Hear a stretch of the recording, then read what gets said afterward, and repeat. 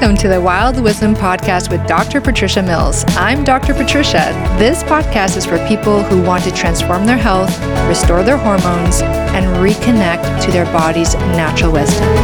Hi, I'm Dr. Patricia. I'm a Canadian medical doctor, published author, internationally recognized researcher, and passionate advocate for your health. Here, we'll explore the intersection between ancient wisdom and cutting-edge science, distilling the essence of true health into practical steps you can take. Wild wisdom is instinctive knowledge in action. Thanks for making this part of your day. Hello, and welcome to the Wild Wisdom Podcast. This segment has been taken from Thrive Thursdays with Dr. Patricia Mills. I hope you enjoy this episode, and here is Dr. Patricia Mills. Hello. Today we're talking about protein powder. If you are on protein powder or you're thinking about adding protein powder to your daily regime, wouldn't it be so incredibly frustrating if your health choice actually was harming you rather than helping your health? Yeah. Hi, I'm Dr. Patricia. I'm a holistic medical doctor, functional medicine practitioner, women's health expert, and passionate advocate for your health. And today I'm going to be talking about health versus harm.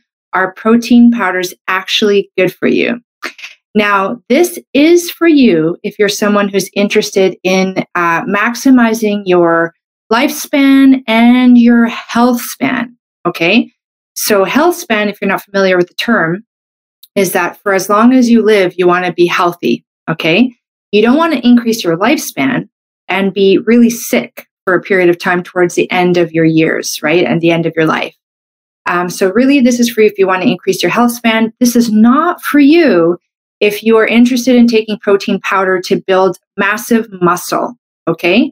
So people who are looking out to build massive muscle and you're using protein powder for that, you might not like what I have to say. So maybe this is for you, actually. This might change your mind about a few things about which kind of protein powder you choose and how you incorporate it into your life.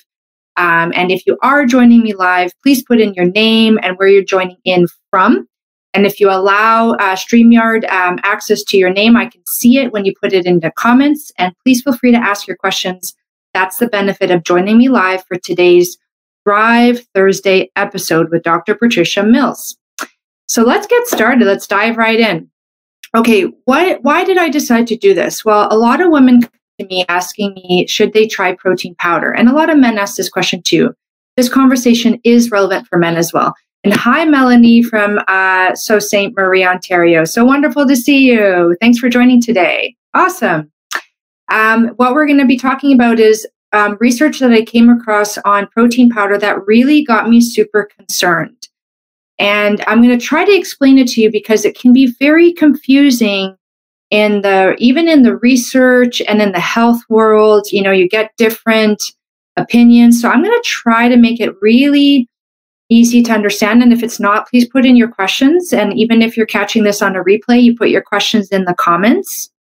It allows me to, go in and answer your questions. And I'm going to be doing a live next week on which protein powder do I recommend. Okay. So what are the effects of protein powder on the human frame, in the human body that I found that gave me some pause for concern? Okay. The biggest one was the effect of protein powder on our hormones. Okay. Now, our hormones, they are intricately connected. They're the messengers in our body. And when they get triggered by, for example, a food that you eat or something that you drink, it sends a message for the rest of the body to do certain activities. Okay. And when one hormone becomes imbalanced, it affects the other hormones. So, for example, there's the hormone called insulin. Okay. Insulin is classically known as the sugar hormone because when you eat a carbohydrate and it gets turned into sugar in the blood, it causes insulin to spike, right? Lorraine from Winnipeg, thank you for joining, Lorraine. It's wonderful to see you here in this space.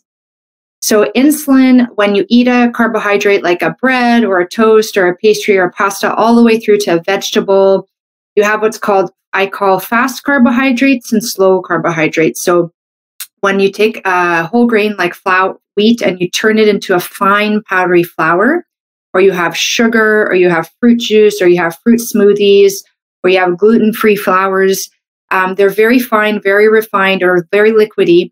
And when you take it into your body, it causes a blood sugar to go up very high, and it causes insulin to go up very high.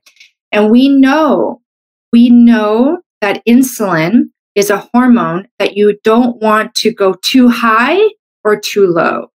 Too high, when insulin goes too high, you run into problems with other hormones becoming imbalanced. It imbalances your stress hormone cortisol, so your body goes into a stress response. It imbalances your hormones estrogen, testosterone, and progesterone, okay? It's like measurable differences in these hormones if your insulin goes too high, okay? And if you don't have enough insulin, like for example, you're in a concentration camp and you're not eating enough food and you're not stimulating enough insulin, having enough insulin around is important for things like building muscle. If you don't have enough insulin, that means you're not getting enough, calories from things like carbohydrates and protein, which is why it ties into protein powder. And then you're not able to build muscle. So you have these extremes of insulin being too low, like not enough food, so starvation, eating disorders, that kind of thing. And then you have too high, which is the most common problem in the modern diet because there's a lot of hidden sugars in a lot of the processed foods, and then the way that we're preparing foods like smoothies, gluten-free products, and that kind of stuff, okay? So what about protein powder? Well, the interesting thing is that insulin is also stimulated by protein. And the interesting thing is that insulin is highly stimulated by the breakdown products of protein, which are the amino acids. So if insulin is like a bracelet, a protein is like a bracelet, and what it's made up of, all of those little beads are called amino acids. And every protein has its unique profile of amino acids. So it's like each protein is its own unique bracelet. And what happens is when you take in a protein, like let's say you eat a protein from an animal or you eat a protein from a plant, your body will take that protein and do its best to break it down into the amino acids. And it's the little amino acids, the little beads on that bracelet that are supposed to get into your body. And when they get into your body, they are used as building blocks for the body. And they also trigger the hormones. Like it's like a chemical trigger for hormones to be produced, right? So, for example, when you have different kinds of amino acids. There's 20 amino acids. 11 of them are non-essential, but we can make it, and 9 of them are essential. We need them from foods, right? We need to eat foods to get our essential amino acids. And interestingly, the hormone insulin is triggered by these amino acids. So your insulin, you can get more insulin made in the body by protein. Now, that is not a problem if you are having what I will now call slow protein. So if you have your protein packaged by Mother Nature, for example, in animals, protein is packaged in fiber, in like collagen, okay, in like fascia. The body has to work hard to break that down. So you get a slow release of protein into the body. And in plants, the protein is packaged in fiber. And not only that, in plants, the form of protein is not as available, and is not as digestible as the protein in animals, okay? And the protein in plants don't have all of the essential amino acids like the animal meat does. So plants have kind of a few issues with protein, like getting protein from your diet from plants requires a lot more attention than getting it from animal meat, because you have to think about are you getting all of your essential amino acids? Are you making the protein in the plant available and digestible? Okay. Let's say, however, that you've taken your animal and you've taken your plant and you've broken it down into those amino acids, particularly the essential amino acids. They get into your blood. What happens is that when those amino acids get into your blood, your body has like sensors in the blood, and it senses the amino acids, and it causes your body to make insulin. Okay. What's interesting is that when you eat, like, let's say you're like, okay, I want to get protein. So I'm going to eat my protein from like a steak or an egg or a fish, right? Or like dairy, butter, or I'm going to eat my protein from plants, okay? Versus I'm going to get my protein from powder, either from the animal or the plant. The protein that is packaged by Mother Nature in the animal meat and the plant is like it's slow release into the body, so the insulin release is like nice and steady in that Goldilocks zone, not too little, not too much. When you take in a protein powder, that protein has been really finely, like very, very refined, very, very broken down. So now it's like a fast protein. It gets like quickly into your blood, like huge amount of amino acids into your blood, and you get a big insulin spike. Okay. I told you already that that's not good for your hormones in the short term. In the long term, we also know from research, and it's very clear, this is not like new news. Any doctor will say, yes, this is correct. Any scientist will agree with this, is that when you have repetitive too high spikes of insulin, you set yourself up for your body becoming imbalanced and creating disease in the body. And the typical diseases that come out of this over time are type 2 diabetes, which is insulin resistance in the muscles, too much, like the tissues being exposed to too much insulin. It's almost like the ears being exposed to too much sound. You get like deaf, can't hear it very well. So the same thing, the body gets resistant to insulin, so it's not as like sensitive to that to that hormone.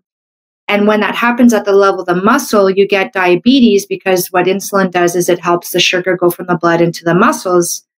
And so the blood sugar starts to go up and you're diagnosed with prediabetes, and if it keeps getting worse, diabetes. If you have insulin resistance in the brain, that's type 3 diabetes, that's Alzheimer's. Okay, and women are much higher risk for Alzheimer's than men. Okay, and we have other diseases, like if you continue to have problems with insulin resistance, you're going to have issues with increased risk of stroke, increased risk of heart attack, increased risk of having problems with the health of your blood vessels, erectile dysfunction for men, problems with libido for women, changes in the way that your brain functions, so some dementia all the way through to Alzheimer's.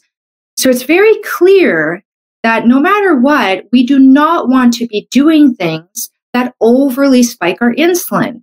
So I have a real, I think, valid concern that for people who are kind of jumping on the protein powder bandwagon, okay, that they may be inadvertently, like unknowingly harming their health because of these insulin spikes. And the thing is that protein powder is a relatively new development, right? Like, it's not like we had protein powder like 100 years ago, right? This is a relatively new development. And as with many things that are relatively new, we are still learning and finding out the long-term impact of these things. So a lot of the studies, they're done on short term. So like, yes, short term, you look at a protein powder and you study the effect of the protein powder short term on the body, and you get this like very clear insulin spike, okay? And in that moment, yes, your body does go into a state of being able to build more muscle. However, it's also imbalancing your hormones and potentially creating a situation where in the future you're going to run into health issues, as I've already explained, with insulin resistance. Okay. And then it's like, okay, well, what about that concept of like, so first of all, it's like, okay, well, I want to build muscle. Like, I want to be a bodybuilder, and that's my goal. And I would say, okay, well, you may be prioritizing a short-term goal in terms of like, building the muscle when sacrificing your long-term health span. And that is your decision. Absolutely your choice. No judgment. Everybody has the things that they like to prioritize in their lives. However, what I would want you to do is to prioritize with full awareness. When you make a choice, you want it to be made with full awareness. So at least now you know that there's a potential for real harm. I do believe from the research that I've seen that these repetitive high spikes of insulin with protein powder that you do not get, you don't get as high a spike of insulin with real food, right? Like real animal meat, real properly prepared plants. my last episode, I did talk about how to properly unleash the protein in plants, and that there are traditional ancient food preparation methods that were used, and we've kind of lost the science on and the art. The science proves the necessity for that lost art, that, ancient wisdom. So if you need to go back, go to my YouTube channel, check out Plant Power Unleashed, Plant Protein Unleashed, and you will see I have a talk just on that. Okay. And then it's like, well, what about as I'm aging and I'm becoming older and I'm being told that I need to have more protein? Well, here's the thing, like what I'm coming across more and more as I dive into the research, and just so you know, if you're new to my world, I am a published researcher. I've published multiple researches in my research studies, over 25 now. In my previous field, I've switched gears now into women's health, and before I was working in the field of central nervous system disorders with spasticity and that kind of thing.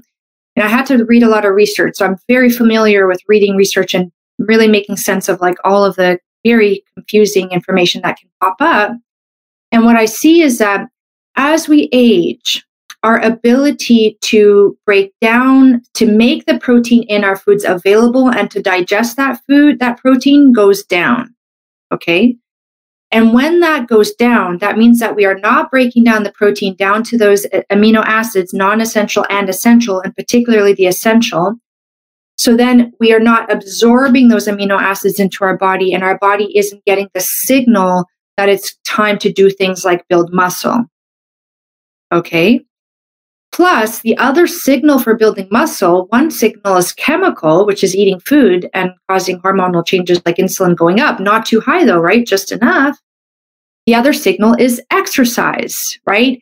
Even if you have insulin spikes, like let's say you're taking protein powder and you're spiking your insulin, I'm like, oh yeah, I'm building muscle. No, you have to use the muscle so that the use of the hormonal messaging to make muscle goes to the muscle. Okay, you need that. You need the chemical with the physical signaling. So as people age, they tend to become less physically active, and they tend to have less digestive power. And even if you are physically active, you can still lose your digestive power.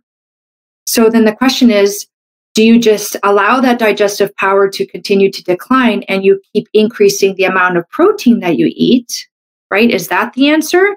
Or do you increase your digestive power and keep your protein amounts around the same or a little bit more so that you're not overly spiking insulin and doing that? Or, and the thing is, if you don't properly digest protein, it does tend to sit in the gut and it's like undigested, right? You didn't properly digest it and break it down. That can cause issues. Like there is a functional medicine test where you test the stool and you test it for undigested protein. And that's a sign of, that you're having dysfunction in your digestive power. So personally, as I age, my focus will be on things like supporting my digestive power, like making sure I have sufficient good quality stomach acid, because it's the stomach acid that breaks down your protein, right? If you develop something like a reflux, like a heartburn or gastroesophageal reflux, and your doctor puts you on anti-reflux medication, that decreases your stomach acid. That decreases your ability to break down protein and to have that available to your body. If you stay on that drug for longer than that recommended period of time by the drug company, which is 8 weeks, you're going to run into health issues. And that has also been proven to occur. So you have to actually figure out, why did I get the reflux, right? Not just take the medication for it. And then you can work to basically make the reflux go away, which I know is possible because I have helped people do that. Okay. So now it's like, okay, now I know that there's some bad effects of protein on my hormones. And then what are the effects of protein on my gut that could be harmful? Well, animal protein is pretty easy on the gut because the animal has taken the protein from the plant and transformed it into the kind of protein that we can easily absorb and digest. Okay. But the plant protein, we need to do that work. Okay. And the thing is, like, it's a lot of work. And when we started like cooking and properly preparing our foods, when we started being able to cook, which was around 800,000 years ago, if I'm not mistaken, there's really interesting skeletal studies, like studies of skeletons, showing that we went from having like large rib cages that supported a very long, complex gut to narrow rib cages, and our gut got shorter. Like, we didn't need these wide rib cages because our gut got shorter because we were using processes like cooking, sprouting, fermenting to properly prepare our plants so that they would, the protein in the plant would be properly available and digestible by our body. If you don't break down the protein, and if you don't break down what I call the anti-nutrients in plants like lectins, oxalates, saponins, phytates, those can actually damage your gut. So if you're using a plant protein powder that hasn't been fermented or sprouted, chances are it is injuring the lining of your gut to some degree, okay? Because it still has those anti-nutrients that haven't been properly dealt with the traditional methods of plant preparation, okay? Depends on the plant powder, of course, but I always, if I were to have protein powder, and I'll cover this more in the next week on which protein powder would I recommend, I would be looking, if I chose plant, I would be looking at the sprouted or fermented. And then the question is, would I choose animals versus plant powder? Well, here's the thing. I think I've already made it pretty clear that I am not a fan of protein powder. I will never use protein powder unless I develop a medical condition that makes it really hard for my body to break down foods. And and for a period of time, my digestive power is shot and I can't fix it in time. So, people sometimes who are in hospital need to have powder nutrition. Or you have like a really bad case of leaky gut, or something like that. You may, for a period of time, need to use something like a protein powder, understanding that it's a short period of time. So those constant insulin spikes are not going to be like a cumulative bad effect on the body. It's just a short period of time. You're kind of like, trying to balance out the I don't want to say the evils, but like the pros and the cons, right? So let's say I ran into that situation where my digestive power is down. I'm quite sick. I really can't break down my food very well or digest my food very well. I need to hopefully only temporarily go on some kind of like assisted diet. I would choose, because because I'm not vegan or vegetarian, I would choose the animal powder, okay? Because animal protein has all of the essential proteins there for you, and they don't have any of the anti-nutrients. The anti-nutrients being the things that can damage the lining of the gut, right? And if I were to choose a protein powder, let's say I was vegan or vegetarian at some point in time in the future, I would choose a sprouted or fermented protein powder, a plant protein powder, okay? And I would just be like a non-negotiable for me. That's what I would look for. And so in terms of what is the best kind of protein powder for maintaining and building muscle, I'm going to get into that next week, because I feel like that takes up that would take up a whole other half an hour, because I have to teach you how to read ingredient lists, okay? Because that's very important. Because sometimes we get focused on the protein and we forget that when the scientist or the chemist or the food chemist is making the protein, there's a lot of other things going in there. It's not like they're like, here's a pure protein powder, right? It has a lot of other stuff in there. And knowing the difference between what works and what doesn't work for your body can mean the difference between you benefiting from your protein powder or getting sicker than if you didn't take it ever. So that's what I find very frustrating, is I see some women who are having a hard time with their gut health. They're having a hard time maintaining their weight. They're having a hard time balancing their hormones, right? They might be having a hard time with their skin or with their mood. And they're taking this protein powder and they don't even think this could be, the problem could be the protein powder. And then you're like, well, how do I know? And I'd say, well, the only way to know is you stop it for a period of time, right? And some things you might notice right away, like your gut health might start to improve. You might get less bloating, less constipation or diarrhea. Some things might take about 6 months to show up, right? And then you'd be like, well, Dr. Patricia, well, then how do you get enough protein? And I would say, well, I don't take up any meal real estate with processed foods. On my plate, I have only healthy sources of protein. I have my animal meat, right? Small amount, like a condiment, not a massive amount, the size of the palm of my hand at most. And then on the other is my properly prepared vegetables, right? My properly prepared beans and nuts and seeds that I know have the least amount of anti-nutrients, so it doesn't harm my gut, and the most amount of available undigestible protein as a result of that proper food preparation. And I get my protein from there, and I exercise. I do weightlifting, and I do not heavy though. Like I'm health span. For health span, you need functional muscle strength. So, for example, I know that when I'm 130 years old and I'm going on a trip around the world, I want to take my suitcase and lift it from the ground up into the overhead cabinet of the airplane, right? That's the kind of muscle strength I'm going for, right? It's not just strength, it's balance. It's like being able to like be flexible enough to do those movements. It's cross-body movements.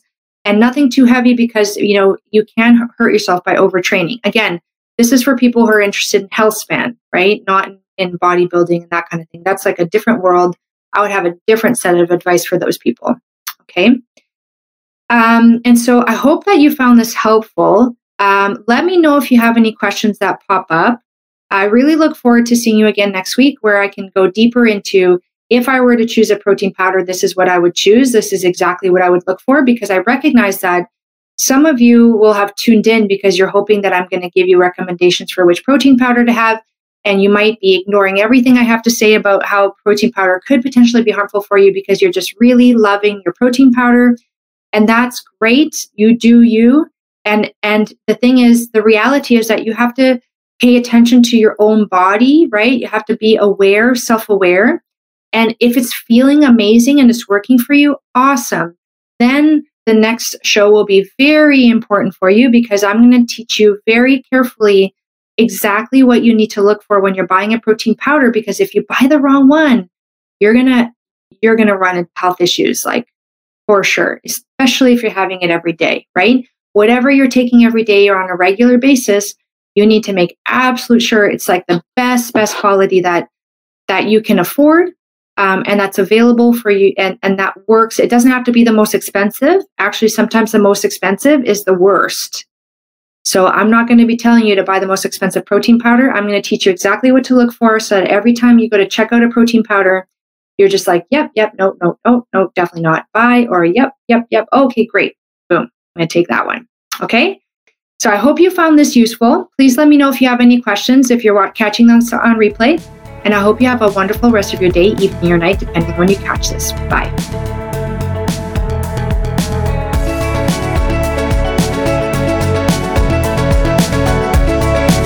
Thank you for taking the time to listen to this podcast, Wild Wisdom with Dr. Patricia Mills. If you like this podcast, please take the time to like and subscribe, and please feel free to leave any comments and look below for the contact information if you want to connect with me directly.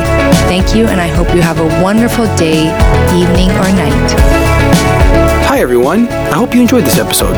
Just a reminder, this podcast is for educational purposes only. This podcast is not a substitute for a professional care doctor or other qualified medical professional. This podcast is provided with the understanding that it does not constitute medical or other professional advice or services. If you are looking for help in your journey, it is important that you seek out a qualified health practitioner. If you would like to work with Dr. Patricia for her expert health transformation guidance, please email her at info@drpatriciamills.com to book a discovery call. You can also find Dr. Patricia on Instagram at Dr. Patricia Mills and Facebook at Wild Wisdom for Women with Dr. Patricia Mills, MD. For access to all of Dr. Patricia's educational videos and more amazing perks, consider becoming a Patreon member. Links are in the description of this episode. It is important to have an expert in your corner that can help you make the changes you crave, especially when it comes to your health.